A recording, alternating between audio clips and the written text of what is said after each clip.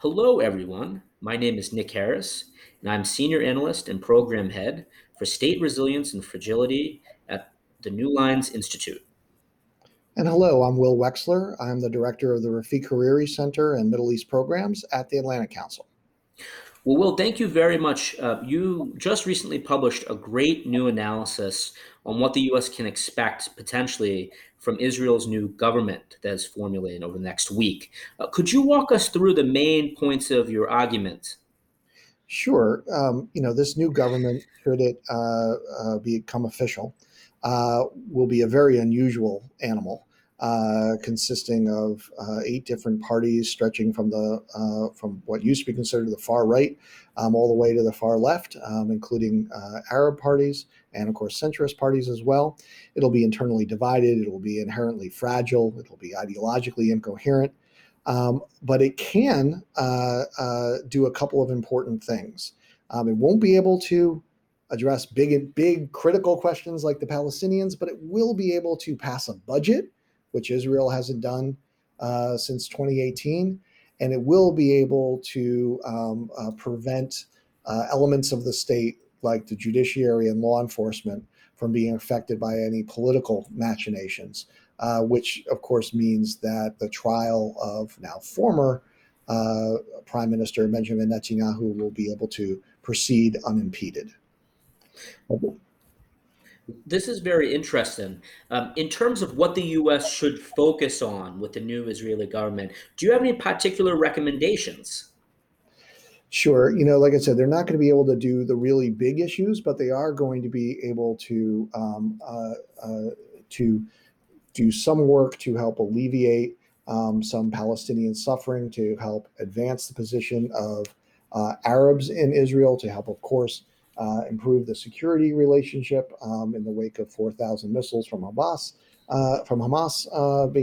being launched against Israel. But there's one other item on the agenda that's really critical, and that is for the bilateral relationship between the United States and Israel to be a bipartisan one.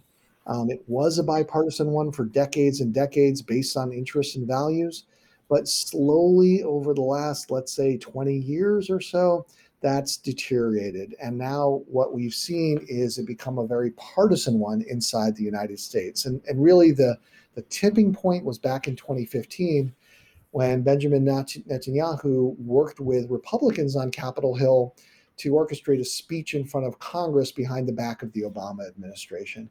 And that, even by many friends of Israel, Democrats, was seen as a bridge too far. Joe Biden, at the time, the vice president, did not attend. He surely remembers this. A lot of Democrats in Congress didn't attend. And while policy differences are always legitimate, this still has long-lasting scars. And let's just remember there are a lot of Americans who really don't pay attention to foreign policy, but they do pay attention to domestic politics. And the people who don't pay attention to foreign policy can barely find Israel or Palestine or others on a map.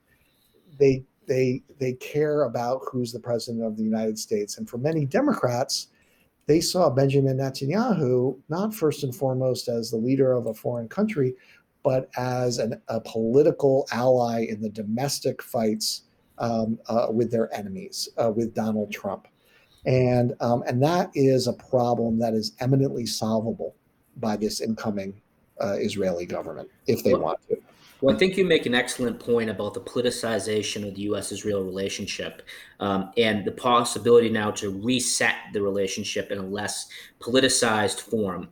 One quick question that I have for you is: we saw in the recent crisis between Hamas and Israel, the protest movement within Israel proper and in Jerusalem and in the West Bank, that there is sort of an emergent power of Palestinians with Israeli citizenship, both in terms of their ability to play in the Israeli political and social political space, but also to appeal to a rising segment of Americans, and in particular, a growing segment of Democrats, members of President Biden's own party. Is there sort of a easy, or let's say less difficult, early win that the Biden team could go for in engaging with this new Israeli government on this issue of the Palestinians and Palestinians with Israeli citizenship?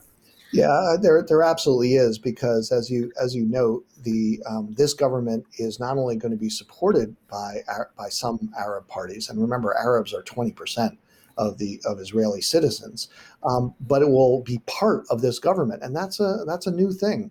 It means that it will have seats at the table when the spoils of government are being distributed to the benefit of its constituencies. And the United States can really help in terms of its assistance and in terms of its support, and also making a distinction between the Arab Israelis, for whom there is a lot of potential and a lot of challenges, as we've recently seen with violence, and the Palestinians that are in the West Bank and in Gaza, where the challenges are deep and not likely to be solved anytime soon, very unfortunately. Thank you, Will.